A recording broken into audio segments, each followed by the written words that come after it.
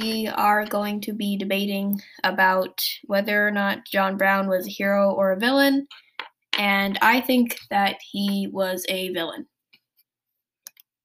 I could agree with you, but you could also kind of see him as like a hero because he was voting, like not voting, but he was trying to like help end slavery.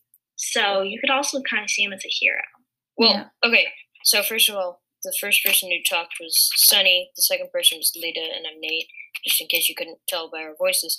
But anyway, so I think you could make the argument either way as well. I mean, it's really the question of the end justifies the means.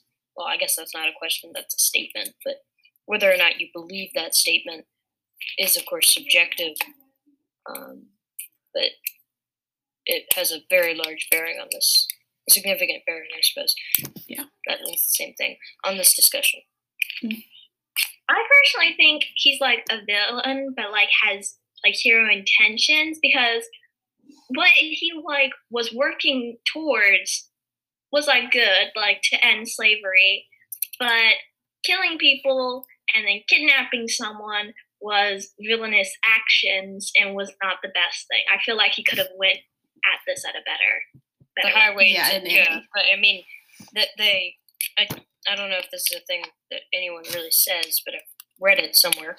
The pathway to HELL is paved with good intentions. So, Yeah. I mean, so what he basically is an anti-hero, you're saying?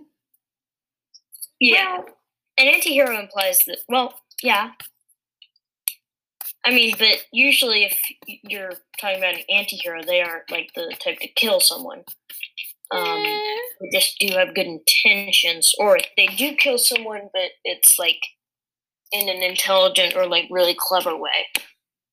I don't know enough about it to say whether or not he would have not necessarily having done it in a well. Okay, fair enough. I'd just say he's a villain with like hero intentions. Well, yeah. Yeah.